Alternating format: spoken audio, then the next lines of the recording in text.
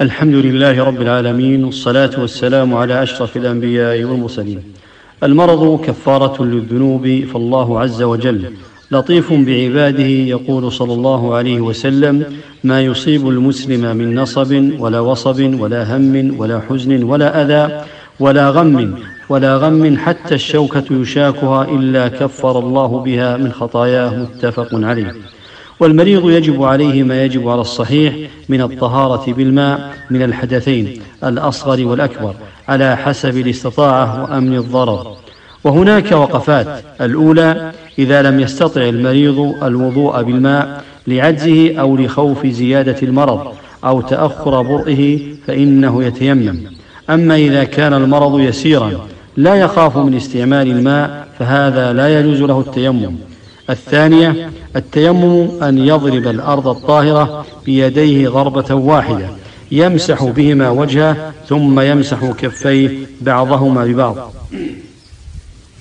ويجوز أن يتيمم على كل شيء طاهر له غبار ولو كان على غير الأرض، ولا بأس أن يوضع تراب في إناء أو منديل يتيمم منه، وإن بقي على طهارته من التيمم الأول صلى به كالوضوء ولو عدة صلوات.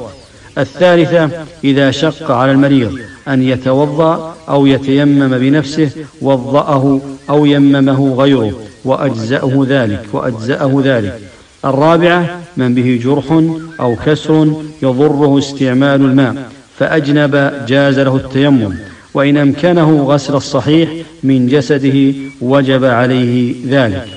الخامسة: إذا كان في بعض أعضاء الطهارة جرح فإنه يغسله بالماء، فإن كان الغسل بالماء يؤثر عليه مسحه مسحا فيبل يده بالماء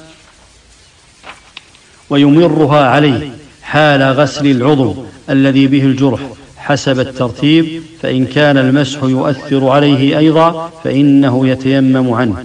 السادسة: صاحب الجبيرة ومن كان في بعض أعضائه كسر مشدود عليه خرقة أو جبس فإنه يمسح عليها بالماء ولو لم يضعها على طهارة، ويجب استيعاب الجبيرة بالمسح، أي تمسح جميعها، فيمسح عليها طالما تدعو الحاجة لوجودها.